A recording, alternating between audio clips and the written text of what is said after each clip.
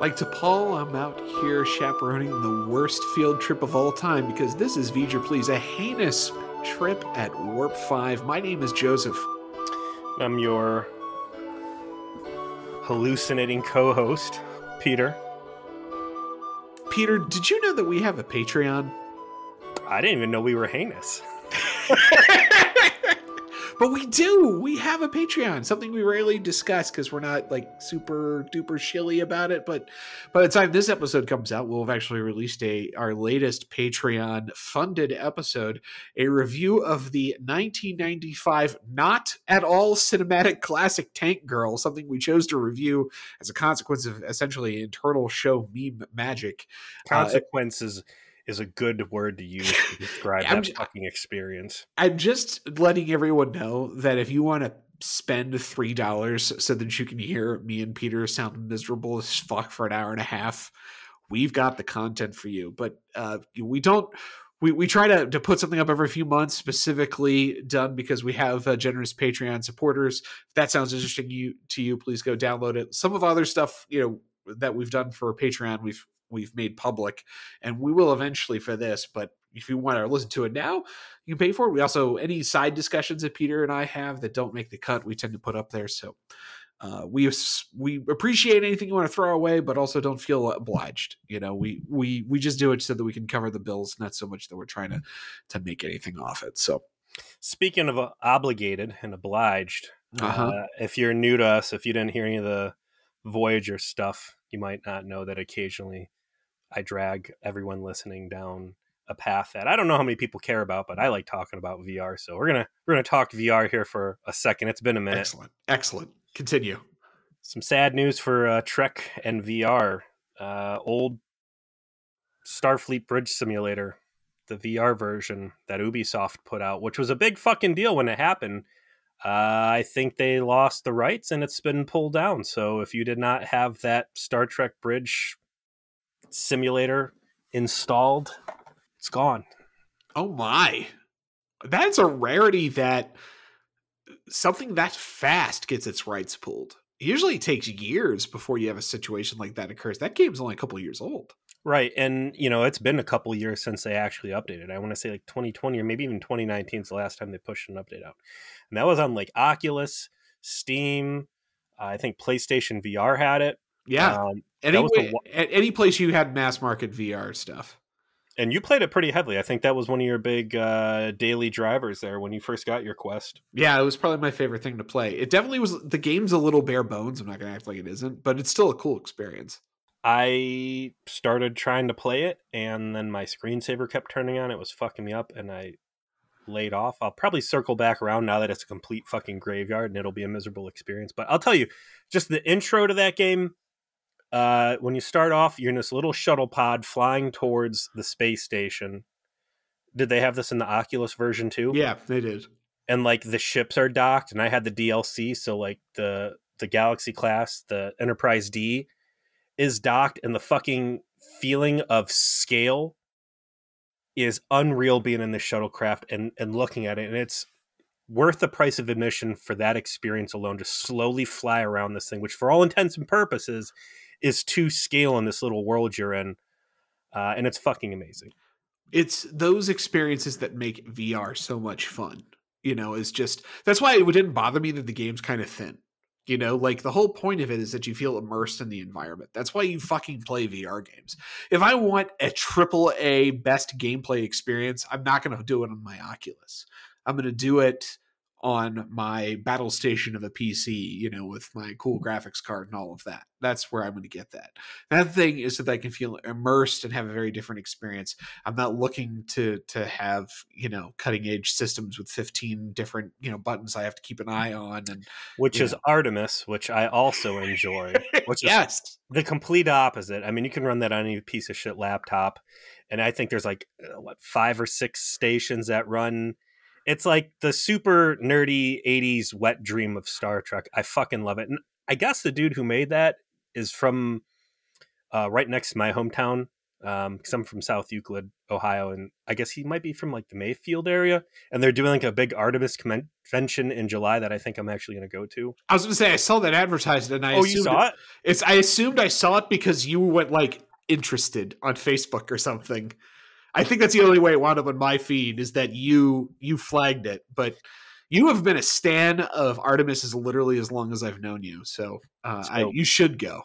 I can only imagine the level of neck beard I will encounter when I go to that. Oh, it's going to be real. You're going to find potential podcast listeners. I'm just saying that. Like you will find people who will buy what we're selling.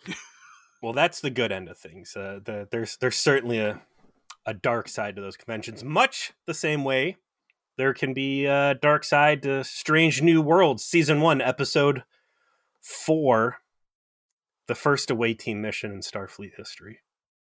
I said it in the tagline. This is the world's worst field trip. This is T'Pol being very, very over these edgy teenager humans nonsense for 45 minutes, being completely justified in everything she says from beginning to end. And it's actually kind of fun to watch in that, particularly Colin Trenier as Trip, like just going super over the top with the crazy and just going for it, selling it 100%. That's cool. But the whole thing is just a grand justification of everything that T'Pol says from the beginning of the episode to the end. I thought this was a dope episode. Yeah. Minus one big caveat. There's a lot of interesting stuff in this episode. The fact that they are so quick to involve minor characters before I, a Star Trek fan, have even memorized the main crew members' names yet. Right? It's interesting having little nobodies up front and center, especially little nobodies who don't end up dying, which really confuses me why we're using secondary characters instead of like just having mains all over the place in the spotlight. It's funny you should bring that up because one of those nobodies, Crewman Cutler, was supposed to be a regular crew member. So I got vibes. I got shades of Wildman off of her. Yeah, Cutler. So the two, I guess you call them red shirty characters in this are Nokovich and Cutler. And they're both crewmen, and they actually have like cool little enlisted insignia as well that are different than the officer stuff. So they finally like kind of figured that out a little bit more cleanly from the start. And Cutler was actually intended to be essentially a reoccurring character. But unfortunately that did not occur because the actress died. What? Yes. So the actress, Kelly Waymeyer, unfortunately and unexpectedly passed away after the first season was done. Do you know what happened to her? I think it was just something very sudden. Let me look it up. Oh, she died of an undiagnosed cardiac arrhythmia. It just died in her home. She had no idea. So yeah, this was something that has been written about, or I think it was made. You know what? I think I picked that up on like DVD commentary when I watched this on DVD and then listened to the commentary track where they're like, yeah, we always expected to have Cutler back as a recurring character. And then why would this not be in Memory Alpha? And I mean, I guess you and I could just as easily make Memory Alpha accounts and edit this stuff in there, but just Memory Alpha, especially from the get-go on this, just feels like it's nothing but like Starlog fluff. I feel like the behind the scenes stuff is real minimal, and it's a lot of quotes and self-gratification coming out of the executive producers for like Starlog and Star Trek Official Magazine articles. This guy came out, first aired October 10th, 2001. Teleplay by Mike Sussman and Phyllis Strong. Those were two Voyager writers that were pretty big there towards the end of Voyager, and they got brought on, I think, as like the main writers for Enterprise. But the story here, Rick Berman and Bran Braga, and I think overall, credit where credit's due, they put together a pretty solid story. Like we said before, it's going to be the first real away team story, and even though it's planetside, coincidentally, I'm going to go and chalk this up as space madness. It's a little bit of both, right? It's nice that the very first time that Enterprise decides to go farting around in a part of the galaxy they've never been before, that they are immediately confronted with space madness. It's just born into Starfleet's DNA from the very beginning. I also want to self-acknowledge my own hypocrisy in that I'm pretty deep into the episode before it dawns on me, like, I'm totally not giving these guys shit for going down to this planet and then just popping out wearing fucking pajamas and no suit. Yet I mercilessly harped on that in Prometheus, that, you know, people would dare take their fucking helmets off and not be in these EV suits. You get rid of that dark lens filter on a TV show and let the sun come through, and you're able to forgive so many other. Yeah, you get that gritty realism filter off, and then suddenly it's not so stupid that they're just hanging out with their ball caps on, enjoying this beautiful LA park that they decided to shoot this in. Boy. So the run up, the teaser is pretty straightforward. It's Cutler in the mess hall. She's trying some kind of Vulcan soup, and Nogovich comes by and is like, "Why are you eating that nerdy Vulcan soup?" Because it's Star Trek under Berman era, and we got a real soup fetish in the writers' room that hasn't been able to rear its head since mid-season Voyager. So soup it's gonna be. I think soup actually did appear in Endgame, did it not? It did, but it was not the tour de force that I was expecting. I also thought it was interesting to see Book, and that's them not understanding the future.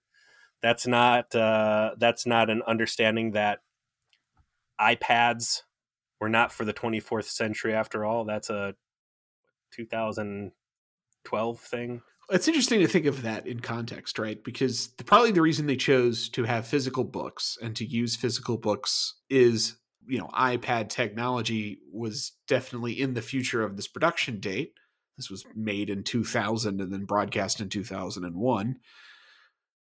And they definitely wanted to more analog the show, right? The whole concept here was, even in 23rd century Starfleet in the original series, they were, you know, essentially little digital data pads. So they want to analog it more. So there's a lot of switches on things, right? There's a lot of dials, physical dials on things, and there's books. And I like that. But as you just said, now it seems way more anachronistic, right? Like the idea that there would be a book in 2021 seems a little wild. But you know what? I like the way you frame that, and that's, how do you make something look lower tech than original series without it just looking stupid? And it looked low tech in original series because of budget limitations that certainly Berman era tech isn't subjected to. So Book is a reasonable thing to put in their hands, so you didn't have to have some crude spray painted cereal box as your reading device. And also, I'm sure it doesn't hurt that books are not expensive special effects that require nothing in post. And this is a pretty budget conscious episode. Like, in the end, you got some ship stuff, but it's a shuttle landing, people in a single set dramatic environment. The Hell Caves. Well, we'll get to those. Don't worry. So the other guy, what's his name, Nokovich or something, starts giving her some shit about eating the soup, getting a little racist, more that low-key Vulcan racism that we're being spoon-fed here. And, hey, what's that beautiful thing outside the window? I wasn't expecting to see Earth 2.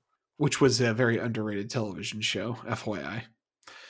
And like Earth 2, a bunch of weird shit's happening on it, and we'll get to that. So they roll up in the club to this neat looking, as we will find out, Minishara class planet, Class M, Minishara. I loved it. There it is. I loved it. Yeah. And it's not on any maps. It's not something anyone's seen. So everyone's very excited of like, ooh, cool. What's this? We found some shit out here. This is awesome. We found a habitable looking planet here with nice nitrogen, oxygen atmosphere. Who would have thought? And then what we begin with is T'Pol saying, okay, children, this is how you actually do planetary surveys. You send probes, you test the atmosphere, you make sure it's safe, you do geological surveys from space, you do a lot of science for the next week before you go down there and check it out in person because it could be dangerous. And of course, immediately, Captain Archer's like, fuck that. Get in the shuttle pod. We going, bitch. Right now. How many crewmen are on Enterprise? 86. That's a small crew. It is. That's very feasible to know everybody's first and last name. It's interesting that they just kind of stumble across this planet and it catches everybody off guard. Like, this isn't where we were supposed to be. I think they're supposed to go to Nebula. Mm-hmm. So, reading into the expanded universe here a little bit, like, decisions being made on the bridge that go so wildly off course of whatever the current mission parameters are supposed to be. Really strange to think about in a ship this size, especially in a mission. Again, and this is what I keep coming back to. Like, I think if there's a time for rigorous military doctrine, chain of command, cohesion, and all that other stuff, like, Enterprise is the place for it, because there's so many things that could go wrong. They're so alone. This is humanity's ego, right? And that even gets brought up here. Like, if Enterprise goes down missing or whatever, that's going to be a big black eye. So this ties into the second thing I want to talk about, and it's just Archer feels like such a flimsy character in so many ways to me. And I'm getting shades of, like, almost Janeway, in that here's what we want to do with an episode, and someone needs to be a fucking idiot to make these things happen, and that's going to be Jonathan Archer. You nailed it. And this is why I always disliked his character so much, and why I think Enterprise was so badly held back as a show overall, is that its main character was just Janeway, but worse in its decision-making skills. There is no reason provided that is rational to why Jonathan Archer decides that T'Pol's advice sucks. There isn't, like, any sort of exigent circumstance or reasoning that is provided aside from we're impatient and we've decided to go anyway. It's literal irresponsibility on the part of the captain of this vessel to say, let's just go down there and party on, Wayne. What's the worst that could happen?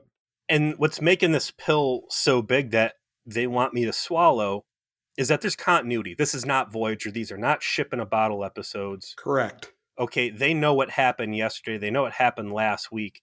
And last week was, let me fucking claw my way past these god-awful tank right?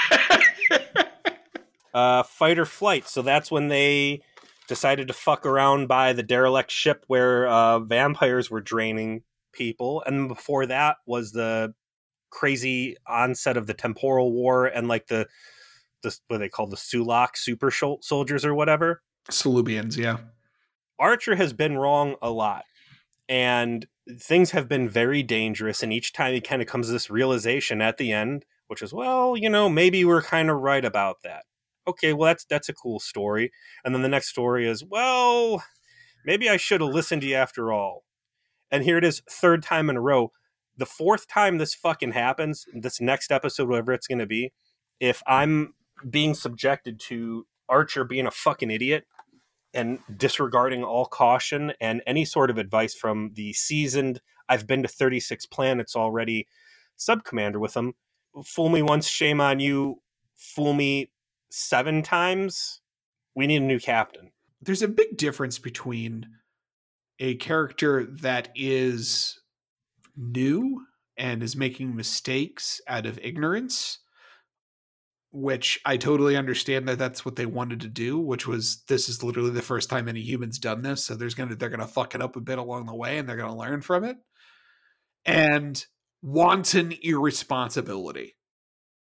There was no onerous request being made on the part of T'Pol when it comes to how to proceed with checking this place out. And it was just disregarded, like you said, to make the plot work, with zero real reflection on the part of anyone at the end of it, aside from, I guess, Trip a little bit, about how correct T'Pol was the entire time. But that said, it does facilitate a fun episode, so I'm not really mad at it. Sure. Like, everything that happens after this is pretty dope, but the way we get here is dumb, and it's it's one of a billion examples you're gonna end up having by the end of the show of like, God, fucking Archer sucks so bad. And not to script tweak on the front end, but like you could have had all of the same good stuff that's going to happen this episode and just tweak a little bit on the front end. Hey, there's a reason we need to be down there. There's a reason that, you know, we need to get in before the storm hits to recover whatever this thing was. And we're just not fast enough. And that's what strands people down there and shit goes sideways from there. Instead of this entire bad thing's happening because the captain's a fucking idiot and we're all stupid and not learning any sorts of lessons whatsoever. Why not just have it so that they found this planet no one's ever seen before because they got like a faint distress signal from an Earth freighter. And they're like, what's an Earth freighter doing out this far? And they find it, and it's like some old derelict that like crashed there. Yeah. You know? Wow. Like something like that. Real Mass Effect-y. I like that. A+. Thanks. They could have, you know, also then teased the bad stuff through that, and they could have fed that into the plot, and yeah, it wouldn't have taken much to justify their actions rather than just being fucking idiot 15-year-olds. I really like that idea, and that even plays in well with the what's his name? Mayweather, the story he tells. Like, this guy, I hate that spacefaring families are called boomers. It is a little hard to parse now. And it's not even like, God, who could know boomer would come to mean what it is? Like, baby boomer was a fucking... These are baby boomers making these shows back then, by the way. Like, what? But anyways, like, him being... He could have been like, wow, I heard about this freighter. You know, we've been looking for that for 15 years. Like, we got to go check it out. Exactly. Instead, it's like, all right, get in the car, loser. We're going. And we find that, of course, our two red shirty folks, Cutler and Nokovich, are part of the team. Cutler apparently is an entomologist. She is, in fact, a bug scientist, which, you know, and is desperate for T'Pol to be the senpai that notices her by trying, like, her cuisine and doing small talk. And T'Pol's not having it. You know what? I said I got Wildman vibes off of her. I was thinking... the mom Wildman, but if T'Pol's just 7 of 9, this would be the baby Wildman trying to like emulate her. Look at that. Hey, they're just stealing everything from Voyager. I like Cutler a lot. Cutler is that I am just happy to be out here in space doing cool space shit. And it's like the opposite of Hoshi in a lot of ways. Yes. You know, where Hoshi's like, I'm out here not because I enjoy space, but because I'm just very focused on this one thing and I'm really good at it. And I got guilted by my friend into being here. And whereas Cutler is like, I'm going to see alien bugs. I'm going to find, this is going to be awesome. Like I told Stevie in advance, like Cutler's going to be your favorite character because Cutler is basically the enthusiasm my wife would show in this circumstance. Like, it is her, but in space, you know, as far as like, yes, I want to do all the space things. I want to find all the space animals and cuddle with them. Not just sluggos. I continue to be attracted to these little shuttle pods that like top load and get dropped down in this real archaic Dark Ages shuttle bay that they're working out of here. Yeah, this like with kind of unsafe OSHA, you know, not compliant like scaffolding all around it. It's not this giant Olympic pool-sized goddamn shuttle bay that they can just kind of freely walk around in. Tell me at some point a bad guy gets kicked on the shuttle bay doors and they open it and like blast him into space like aliens.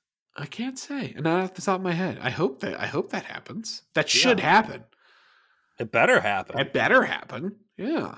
I can't remember, but you know, it could happen. Why put shuttle bay doors pointing down on the ship if you're not going to suck someone out into space after kicking them? Yell, this is Starfleet. Yeah. You know, give them the this boot. Is Sparta. Boom. There you go.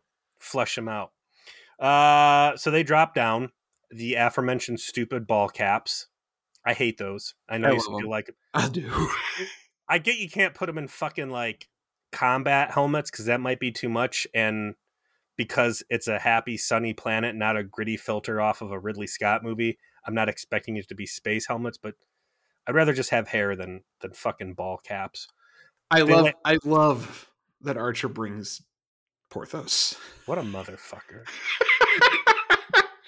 What a dog. He brings his dog down to the alien planet.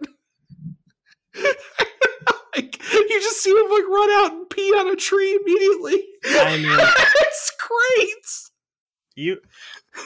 You would think that this is just a high school drama club and not a bunch of space scientists with any fucking lick of common sense. Yeah, like, what the fuck are you doing, dude? Why did you bring your dog? Speaking of aliens, I saw that dog run out and go off, and I'm like, just a little bit of sinister music in the background here, and you know a face hugger would be on that dog, and that dog would be chest bursting as it births the alien infestation back up on. Or if it just pees on a tree, and that's when all the loincloth people come out and be like, the dog must perish! Yeah, from Justice, those fucking... You know, like, good God.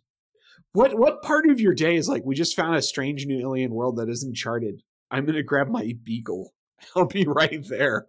I mean, the things you're exposing this dog to, yeah, there's no humanoids.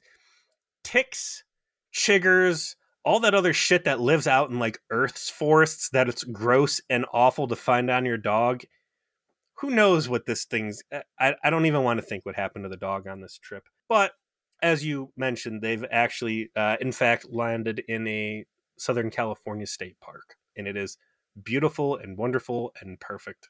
They start out by doing a quick picture of the away team outside with a little digital camera. And then, they go around, they're doing science stuff. They're doing scans. There's like 2 moons. It's a picture perfect day. There's lots of wildflowers. It's all very nice. And, the day wraps up and the captain's like, all right, well, we're going to head back. And DePaul's like, no, I want to stay overnight with my science team, do more science. Got plenty of camping gear in this thing. And then Tucker and Mayweather were like, we want to stay too. Not because we're going to do any kind of work, but because fuck it, this is rad. Which is like, this is the first example of Tucker doing Space Florida Man shit that we're going to get. And there's going to be a lot more examples as time goes on of this, of like Tucker decides he just wants to do something and then hijinks ensue. That camping gear, by the way, it looks like it was all bought at a dollar store. Yeah. The 22nd century camping gear is worse than the Coleman 10 I can buy at Target. Like, come on, guys. It looks like it's designed to be shredded at first contact with wind. This is their first foray into space, but this isn't humanity's first time sending out a military expedition or people going to like a semi-dangerous new area. Like, send down the other shuttlecraft and have it just chill out, just in case something bad happens. And these are excuses. Who would have thought things could go this sideways, right? Who could have ever expected this? With there being continuity in place for these episodes, like, I'm willing to say, well, you get the first one free, and the next time you do a stupid thing, that's on you, right?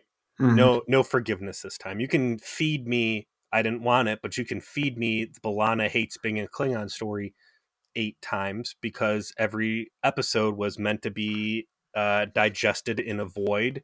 And the first time you pick up the show, it should all be accessible, this and that. That's not what's happening here. The next time they have a fucking away team and they leave the away team stranded and they don't give them the extra shuttle, and it's just the away team in a little house on the prairie minus a monkey, which is Voyager references, but I'm gonna be pissed to see it. It's not going to be acceptable. Fortunately, they do tend to have good continuity between these little lessons that get taught to them. I don't necessarily remember if this one gets referenced or when it does, if it does, but we'll see. We'll see how bad it gets. But we do have a scene where Travis is doing a ghost story from his time as working on his dad's civilian ship. It's a classic campfire ghost story situation, strange thing found out in space and gets opened, and it's some kind of space terror thing happens and a guy goes crazy. It's a classic scene to do in these kinds of circumstances, and it's a little like weird to see it in Star Trek, but it's a good Star Trek based version of that story, so it fits. It was a good story. It just, the scene went too long. And I don't, again, it seemed like this was a very budget conscious episode. You're not using anything really exotic as far as location goes. And it's just a lot of small scenes, small cast drama. I keep going back to your script doctoring. If they were down to investigate a ghost freighter or something, this would have played in much more relevant, I think. And the ghosty element, if they started seeing, crew members, there's a much better episode that could have been had with those abandoned freighter tweaks. And again, it seems like that was the obvious direction they should have went with this, not just Archer's a fucking dummy. Yeah, there's a whole bit there they could have leaned into and then kept the whole premise of the episode, including the hallucinogens from the pollen part of it, as the payoff. And they just instead had no backing for it aside from let's just have Colin Chenier just go crazy. The payoff to that ghost scene is that the entire premise of the ghost story is debunked by T'Pol, who's like, no way an escape pod can broadcast an emergency signal for 60 years. That's ridiculous. And like everybody around the fire is just kind of like, well, yeah, but that's not the point of the story. We're just that's not the this point. Isn't real. We're just bullshitting. Chill out, lady. It's like, this is why no one likes Vulcans. Like, you're just such party poopers, man. Can't even enjoy a fucking scary story. And to Trip's credit, and the actor who plays Trip, like his little line after that's like, well, they don't have ghosts. I'm guessing they don't have ghost stories on Vulcan. Like, I don't know if it's the dialogue that's working. I don't know if it's the delivery that's working. I'm feeling certain characters coming through strong, even in these early episodes. So there's something that's just working. Yeah, Trip. I mean, Colin Chenier has a good grasp of who Trip should be from the start. He's a go boy engineer. He's very practical. He's very down to earth, and he's Florida man. Like, he figured that out from the jump, and he never needed any help getting that figured out, And that character remains strong throughout the entire show. So I completely agree. And what also happens is, so the next piece that happens in the episode is the wind picks up. They get into their dollar store tents. Well, before that, and now that I'm thinking about it, Novacek starts complaining about a headache. There was an explicit scene during the survey where he picks up a flower and sniffs it, which I guess lends credence that the hallucinogen is coming out of those flowers. For him to get such a heavy onset right up front, it's got to be the flower. So he goes, hey, I got a bad headache. Let me go lay down. The rest of the people around the fire are like, oh, hey, look at that. These lightning bugs just all disappeared. I wonder what that means. Like you said, Novak Djokovic or whatever. I mean, that's the tennis player. Ethan Novakovic. God, this is the Let's just go Novacek. Novacek. Not gonna matter because I don't think we're gonna see this guy again. He lays down. The wind picks up. Everyone goes back to their tents. As the storm is going on, either real or imagined, Tucker and Travis confront a giant scorpion in their tents. Trip wants to shoot it in pure Florida man style. Give me a gun. I'm going to shoot the scorpion. I don't blame him if I saw that fucking thing in my sleeping bag. Memory Alpha points out a pretty good note that it very much resembles the conspiracy chest burster bugs. Oh, it does. Yeah, it's got that. It's like a weird, nasty looking space bug. It is definitely not friendly. Shoot it. Kill it with fire, in fact. But this event causes T'Pol to suggest that they should go into a nearby tunnel network to take shelter because their camping gear sucks and it's filled with scorpions. And when they cut back, that is precisely where they are. And we're getting a little bit of information up at the ship where Archer's like, "Hey, how are our friends doing down there?" And Reed's like, "Well, we didn't check the weather before we sent down, so now they're in the middle of a fucking hurricane. So big oops on my part." Yeah, maybe we should have left him a ride home after all. So the caves. These don't look like the Planet Hell caves. Really? Do you think they do? They weren't very well lit, so I assumed they were just the Planet Hell caves, little extra bits here and there. I mean, usually those Planet Hell caves stick out like a sore thumb. Like there's very definable like ledge formations and stuff. These look, I don't know, maybe they just redressed the entire set. Like, could have still been the same sound stage, but we'll have to see the next time some caves show up if it's our old friends. As you just pointed out, the most notable feature of these caves is how dark it is. These are all going to be flashlight scenes here forward, and the hallucinations are going to set on pretty quickly here. In terms of seeing people just around a corner, stepping into shadows, casually panning the flashlight around, seeing something when you go back to it's gone. Pretty creepy effect. And I think they do a good job building the lunatic atmosphere that the majority of this episode is going to dwell in with those camera tricks. They definitely don't try and like trick you too hard that it's not them being crazy. They lay a path that this is all in their heads pretty quick, and about halfway through the second act, there's no doubt that this is in their heads, right? Because I knew that was going to be the plot, that they were all being affected by a hallucinogen.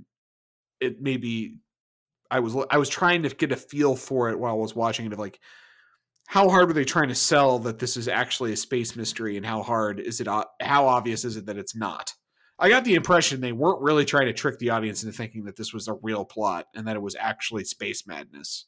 Right. And when that got revealed, it seemed pretty natural that was the answer. Was that the case for you? Yeah, I'm just saying that the eerie effect of, I thought I saw someone and they're gone, and people that look like they might have it was been, well done. Yeah. like Blair Witch 2, which I really enjoyed. That kind of, I thought I saw something. There's nothing really there. The critical thing that's missing here is any sort of self-awareness. There never at any point do these guys go, well, first of all, it's interesting that these are shared hallucinations. Or are they? Because Trip is talking about rock monsters. Cutler is seeing actual humanoids. Yeah. Novacek, I think he sees the other crew members. So I guess they're all kind of a little different. And by the time they start what I would call the shared hallucination, where they're buying each other's shit, like they're all so sick and sweaty and fever ridden that who knows what they're talking about. So it makes sense as to that. But they do a nice job making it scary. The lack of self-awareness of, am I going crazy? What do you mean you didn't see that? And the biggest offender becoming T'Pol, who at no point is able to diagnose these hairless apes are seeing things. And I know they say she's a little infected by this thing too, that puts her a little on edge. How do I describe it? Oh yeah. T'Pol delivers every line like the evil doctor in a psych asylum who knows that you're not crazy and is just like, you're very sick, Mr. Joe. You need help. No, you are not a podcaster. That's a fantasy. Like, everything's like so condescending and like fuck you-ish that the whole thing just feels like she's instigating. I think that was on purpose, right? Like they structured her dialogue that way so that it would feed the paranoia of the other crew members. And the whole point is that's kind of where she fails a little bit, is that she comes around at the end, right? Like where she realizes, I guess it does sound like I've just been fucking with these guys the whole time. Maybe. Yeah. I need to like back up a little bit and ease up on these hairless apes a little bit. They're sensitive folk. Now like, that I think about it, I am sounding a little evil, I guess.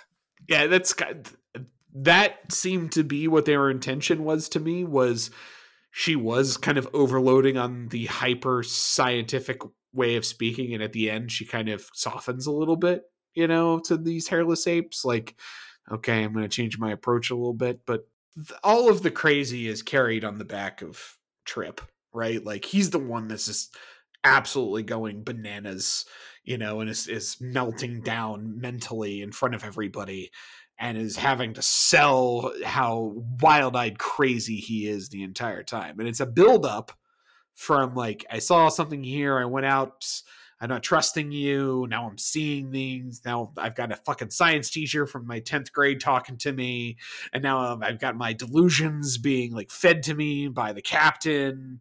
Like there's a whole story arc of his crazy in this episode. He fucking nails it the whole way. It's good writing, it's good acting. The support cast behind him, Mayweather, Cutler, are pretty zonked out from whatever is making him sick. Like I could have gone for a little bit more something out of Mayweather. I mean, for being main bridge crew, I thought that he's like a little too checked out. Get used to that. Well, if that's systemic of the show as a whole, but I thought them playing, T'Pol playing off of Trip worked well. So Novacek is an interesting B plot. He has run off. He is sure that there's something in the caves. He does not want to be in the caves. He runs off. They try to hunt him down. T'Pol goes deeper in the cave to see if there's anything actually in there. I like when they open up the gun case. Like, think of that. You bring down guns for the away team mission, but they're locked in suitcases. And then is there 6 of them, I think? But there's only 4 guns. There was only 4 guns because there's only supposed to be 4 of them staying, I believe. Fair. They go off. They can't find them. They almost fall down the Grand Canyon that nobody saw there. I don't know how that works. Just like the weather, right? Like no one saw this giant hurricane bearing down on that area. Well, the Doppler radar system wasn't that good on those old NX classes. He cannot be found. And finally, things start escalating. There's a couple chats back and forth, and like, you know what? Fuck this weather. We need to get these guys. We're going to fly down the shuttlecraft, try and pick them up. We're able to read the life signs. Novacek ain't doing so hot.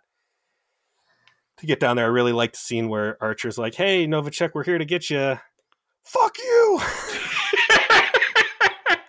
Sir, fuck you! I'm looking around the shuttlecraft like, what did he just say? I'm your boss, right? You're going to be cleaning toilets for the next 6 months.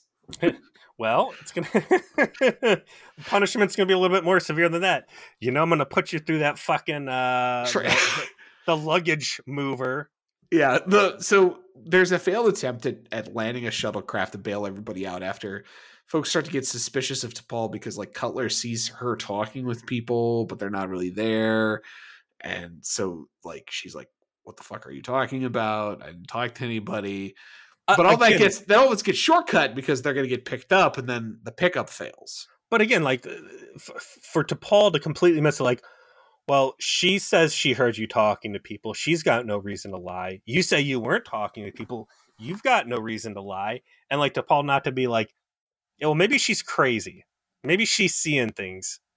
Maybe we're all a little whacked out of our minds down here. The shuttle pickup fails. Novacek ain't doing so hot. They go, if we don't pick this guy up, he's going to die. Let's use that newfangled transporter. It worked the one time we used it, so why not give it another go? Well, here's why. I love that this is what happens. That they're like, okay, just pick him up, just go down there, press the levers, and get his ass up here. Soul or no soul, you're coming with us. And then, Malcolm is like, okay, I think I got him. Wait a second. This can't differentiate from the debris around him. Oh, fuck it. They just push the gas, bring him up. Thought they were going to like beam him in inside out or a puddle of goo, and we were going to get like our first transporter death. What we got was so much better. All the fucking leaves and sticks that were blown around and what looked like rocks. This dude like transports him with like branches and shit like stuck in his face, leaves sticking out of his nose, sticks, big rocks by his cheekbones. I love a good industrial accident, and this was an A+.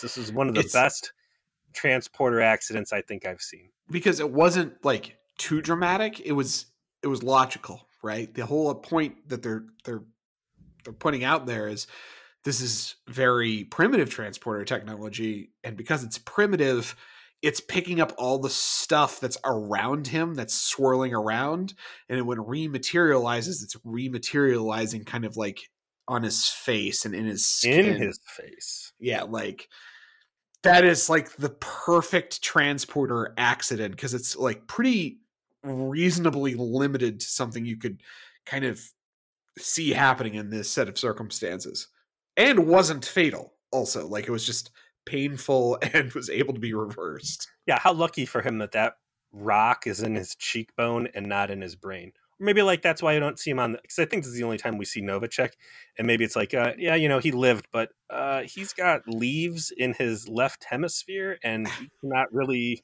He's got leaf brain. He's bad. Not useful anymore. What, every 15 minutes he just drops whatever he's doing and then yells at a loud volume into a bulkhead and then continues on with whatever he was doing. He's going home. He's going home. The dangers of space. He's going to be part of our new special Starfleet. Like,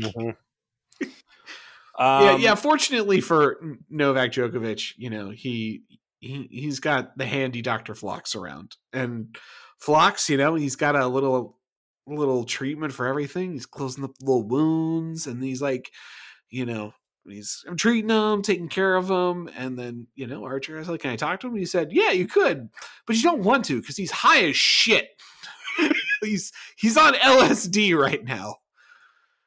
And she's like, what do you mean? It's like, yeah, he's his blood's coursing with hallucinogens. I looked under the microscope and I actually saw the script. You're not going to believe what the plot of this episode is. It's space madness, even though they're on the planet. Everybody is tripping balls and it's going to be a bad time. But don't worry, after about 2 or 3 hours in the clean ship air, everything should be just fine. Wink. I do like how casually he puts it. Of like, yeah, you could talk to him, but he's high as shit right now. Yeah, everyone's high down there right now. Very high. You should bring them home. Like, no urgency in his voice, really. Just very matter of fact, like, this is what's going on. So, majority of the episode from here out is going to be things in the cave quickly devolving. Trip is not willing to chill out. High drama as the other crew members get more and more fatigued, falling asleep, and you know, you guessed it, it's going to end with Trip and T'Pol pulling guns on each other. And also a ticking clock element is inserted when we find out that this hallucinogen that they're on is going to poison them if they are not treated in advance. And so not only do we have their tripping balls, but now they have to take their medicine or else their lives could be in danger. Yeah, what was that was that called like a secondary proc? Yes, it was a secondary proc. Like, it's a bleed effect that hits after after a certain amount of time. That you thought it was a debuff hallucinogen, but really it's a necromancy poison effect. Archer gets called back down to sickbay, and Novacek is looking like he's going to die. There was some, and I like that, you know, they've got these sensors. They're not like super technology of the 24th century that show you everything you need to know up front. You can find this stuff if you're looking for this stuff. And I really liked that Phlox screwed up. It wasn't something he was looking for, so he didn't know, and he's apologetic over it. Like, you don't see that all that often in Star Trek, where like a major cast member like screws up by not thinking of doing something. And even though Phlox is one of the more veteran and knowledgeable people on the ship, being, you know, a doctor who's it's worked in other species and has been around a little bit, he's still fallible, much like the rest of the crew, and cops to his mistake and apologizes for it. It's a neat tone setter. This is the first time you don't see a jovial Phlox too. And especially too, like compared to the EMH, which we're coming off of. The EMH never said I'm sorry. EMH was always knew what to look for, and B, never really had to say I'm sorry because I fucked up. So this is a really good human moment for him. The acting's great. You feel it. And they do a good job of selling this as much more severe than what it needs to be. Because according to Memory Alpha, originally the script calls for Novacek to die from this. And everything you see is basically saying Novacek is going to die for this. I'm sorry I fucked up. This guy is going to die. It's my fault. That really lights the fire under Archer's ass. We got to fix this. We got to synthesize a serum. We need to go. And apparently what had actually happened was the script called for the death, and it was Scott Bakula that was like, and when I read it, I was at first it's like, why the fuck would Scott Bakula get any creative input on, them deciding, no, let's not kill this guy after all. Like, it's not fair. I'm like, shut the fuck up. What are you talking about? But the rationale reading deeper in was good. And it's that this would represent the first Starfleet death, that this should carry huge emotional impact. And if the show wasn't going to be willing to like really put the time in to feel that loss and that the real shadow of consequence being cast over him, then it's better to have him survive than throw a cheap red shirt death from original series in. I get what I think Bakula was saying, which is let's wait on this, right? Like there's going to be plenty of opportunity to like have deaths happen and to meditate on the deaths.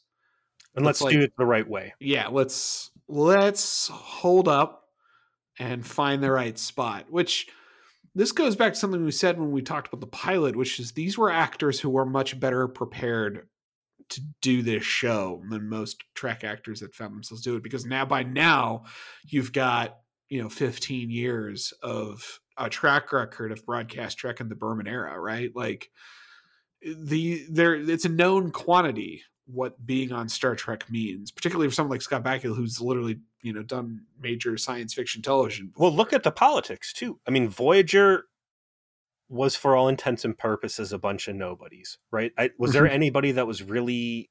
Kate Mulgrew was known because she was on Ryan's Hope. Yeah, but listen, man, that's daytime TV. That's not fucking Quantum Leap. That wasn't a big ask.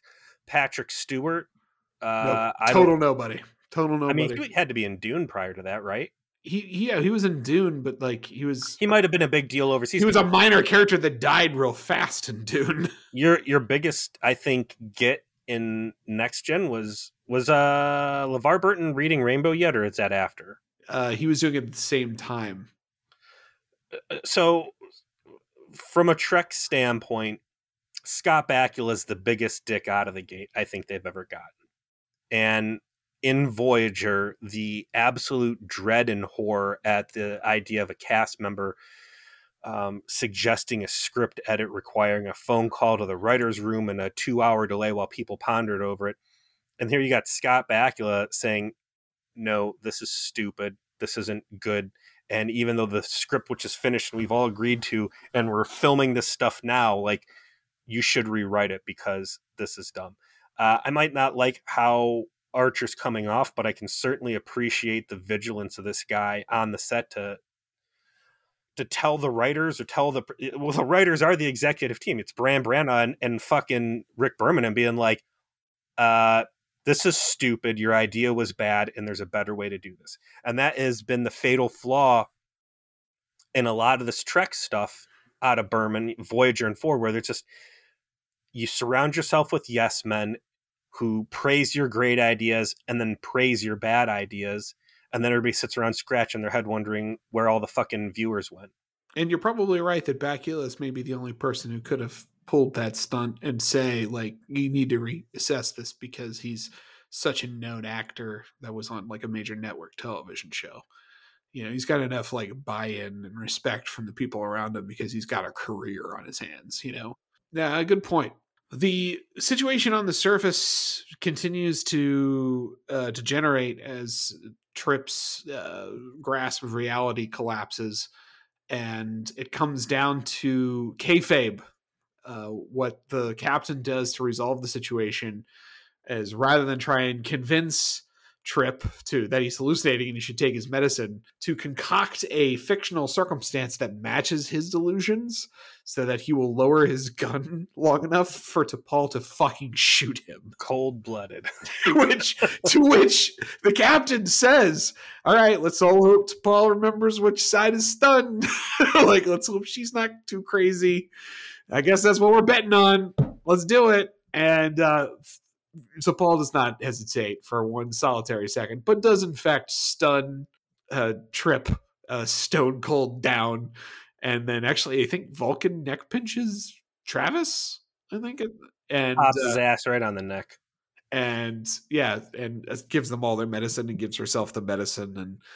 And they all come to in the morning as the winds have passed. And they're like, oh, I remember. Oh no, that wasn't a dream, was it? We were actually crazy.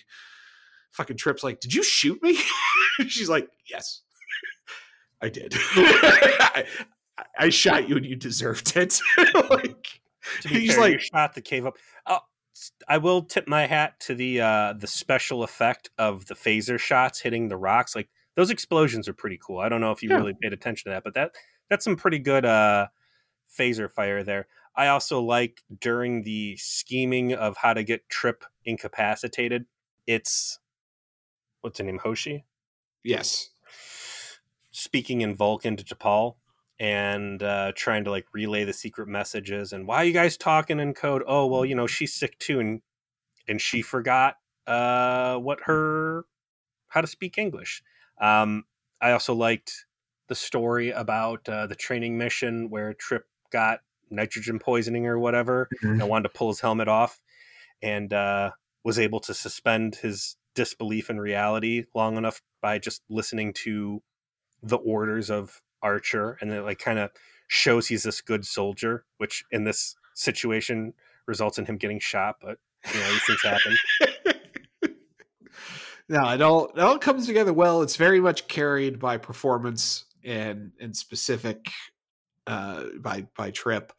But actually, like, you know, like T'Pol is very, like you said, she kind of like walks into the problem accidentally by being a little too matter of fact and not at all kind of understanding what's going on, and then ends the episode a little bit more understanding. And then you got Cutler, who's, you know, just happened to be here and then kind of gets drawn up in all of it. And then you got all of the elements work pretty well. They just need a better frame story that didn't made Archer not to be out to be such a fucking child for putting him in the situation to begin with. Just dumb. You know? I also want to recognize that they're able to more realistically build tense moments with high stakes. Your people are trapped. You need to get to them. There's this time limit that if you don't get them in time, they're going to die. And you don't just have the magic of the transporter to fix all your problems. And in Voyager and Next Gen, they would fix that problem by saying, oh, there's ions in the atmosphere and it's making transporter difficult. Like, I don't know why throwaway dialogue like that does not resonate as well as, because it's the same thing, right? We have a transporter. We cannot use the transporter. And I think it's because sometimes the transporters are like super fucking awesome. And then sometimes, we need that plot thing. Just, they don't work today versus this is a more naturalistic example of something that's an unreliable piece of technology. Like, you don't want to use it. There's risk involved. They've established the risk. Like, so in the future, when they're using shuttle pods and they don't want to use the transporter, you as the viewer are like, oh, I know why. That guy came up and he had fucking rocks in his head. He has leaf brain. Like, that's why. Like, this is a rational fear they have because this shit is not precise. Our primary mode of transportation is the shuttlecraft. And the shuttlecraft is unavailable because of weather conditions. And the idea of like bungee jumping out of the back of the ship and then trying to snatch someone up and rip them back up into space and not pull their arms and legs off in the process, which is basically what the transport is, right? Like, just this, it's there for cargo. It's not there for people. I like it. And I felt that danger a lot more than I have in anything people stuck on the surface plot wise in a long time. So yeah, really good episode. and it's a simple episode. There's no aliens that we really see. It's just a strong inner character, dramatic space madness episode. What are we watching next week, Peter? Going in next, we're going to do season 1, episode 5, Unexpected. I'm seeing one of these. Gosh, what are they called? The Solars? So the Solaks? Salubian. Salubians. Do you remember what these guys look like to me? I don't know. There's some lady talking. I think that's a Salubian. It looks like that race that was the co-pilot from the last Starfighter. God, I haven't seen that movie in forever. I don't remember what they look like. Vaguely Trandoshan. How about that? Okay. When Trip is dispatched to assist a Cerulean ship with its power source problems, he's delighted to have a friendly encounter with one of the ship's female engineers. However, shortly after returning to Enterprise, his genitals start to itch. He discovers that the seemingly innocuous interaction has led to a surprising result. I don't know. Maybe his dick does start to burn when he pees. Listen, Trip is Florida man in space, so we got to have an episode that is, shall we say, notorious for what its premise is. I think it's hilarious, but you will have to help me judge this.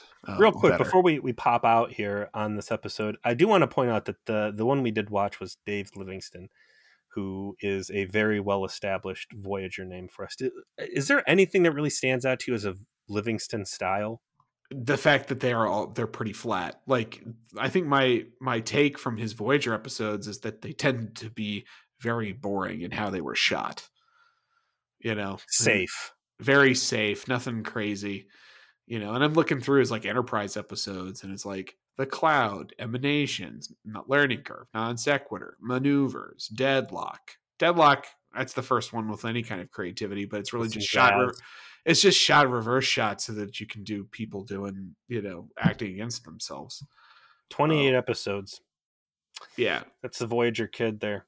Oh, okay. There's one here that he did something interesting. Night had probably the best camera move in Voyager, because it was the tracking shot from the conference room all the way to the captain's chair on Chakotay. Yeah, it was like the only time they ever did a shot like that, and I still fucking remember it.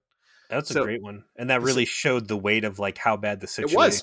That was why it's an amazing shot. It was like no dialogue, just him, slowly walking from the conference room and sitting down, and you could see it on his face, and it's like, wow, why don't you do this more often? Yeah, that was great. Just talking about it's made me miss Chakotay. What a great shot. All right, man. All right. Thanks to everybody for listening to Future Please.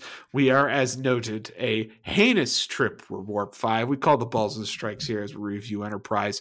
If you'd like to see more or listen to more good news, there's a whole bunch of episodes we did about Voyager, literally every gosh darn episode, and all kinds almost and all kinds of little like season reviews and special episodes therein. Check us out. You can also reach us at futureplease@gmail.com, at futureplease on Twitter, but our preferred method is if you join our Future Please Trauma Support Group on Facebook. We're always happy to have more fans along on the ride to experience the dankest of memes and the goodest of times, and we will see you next week.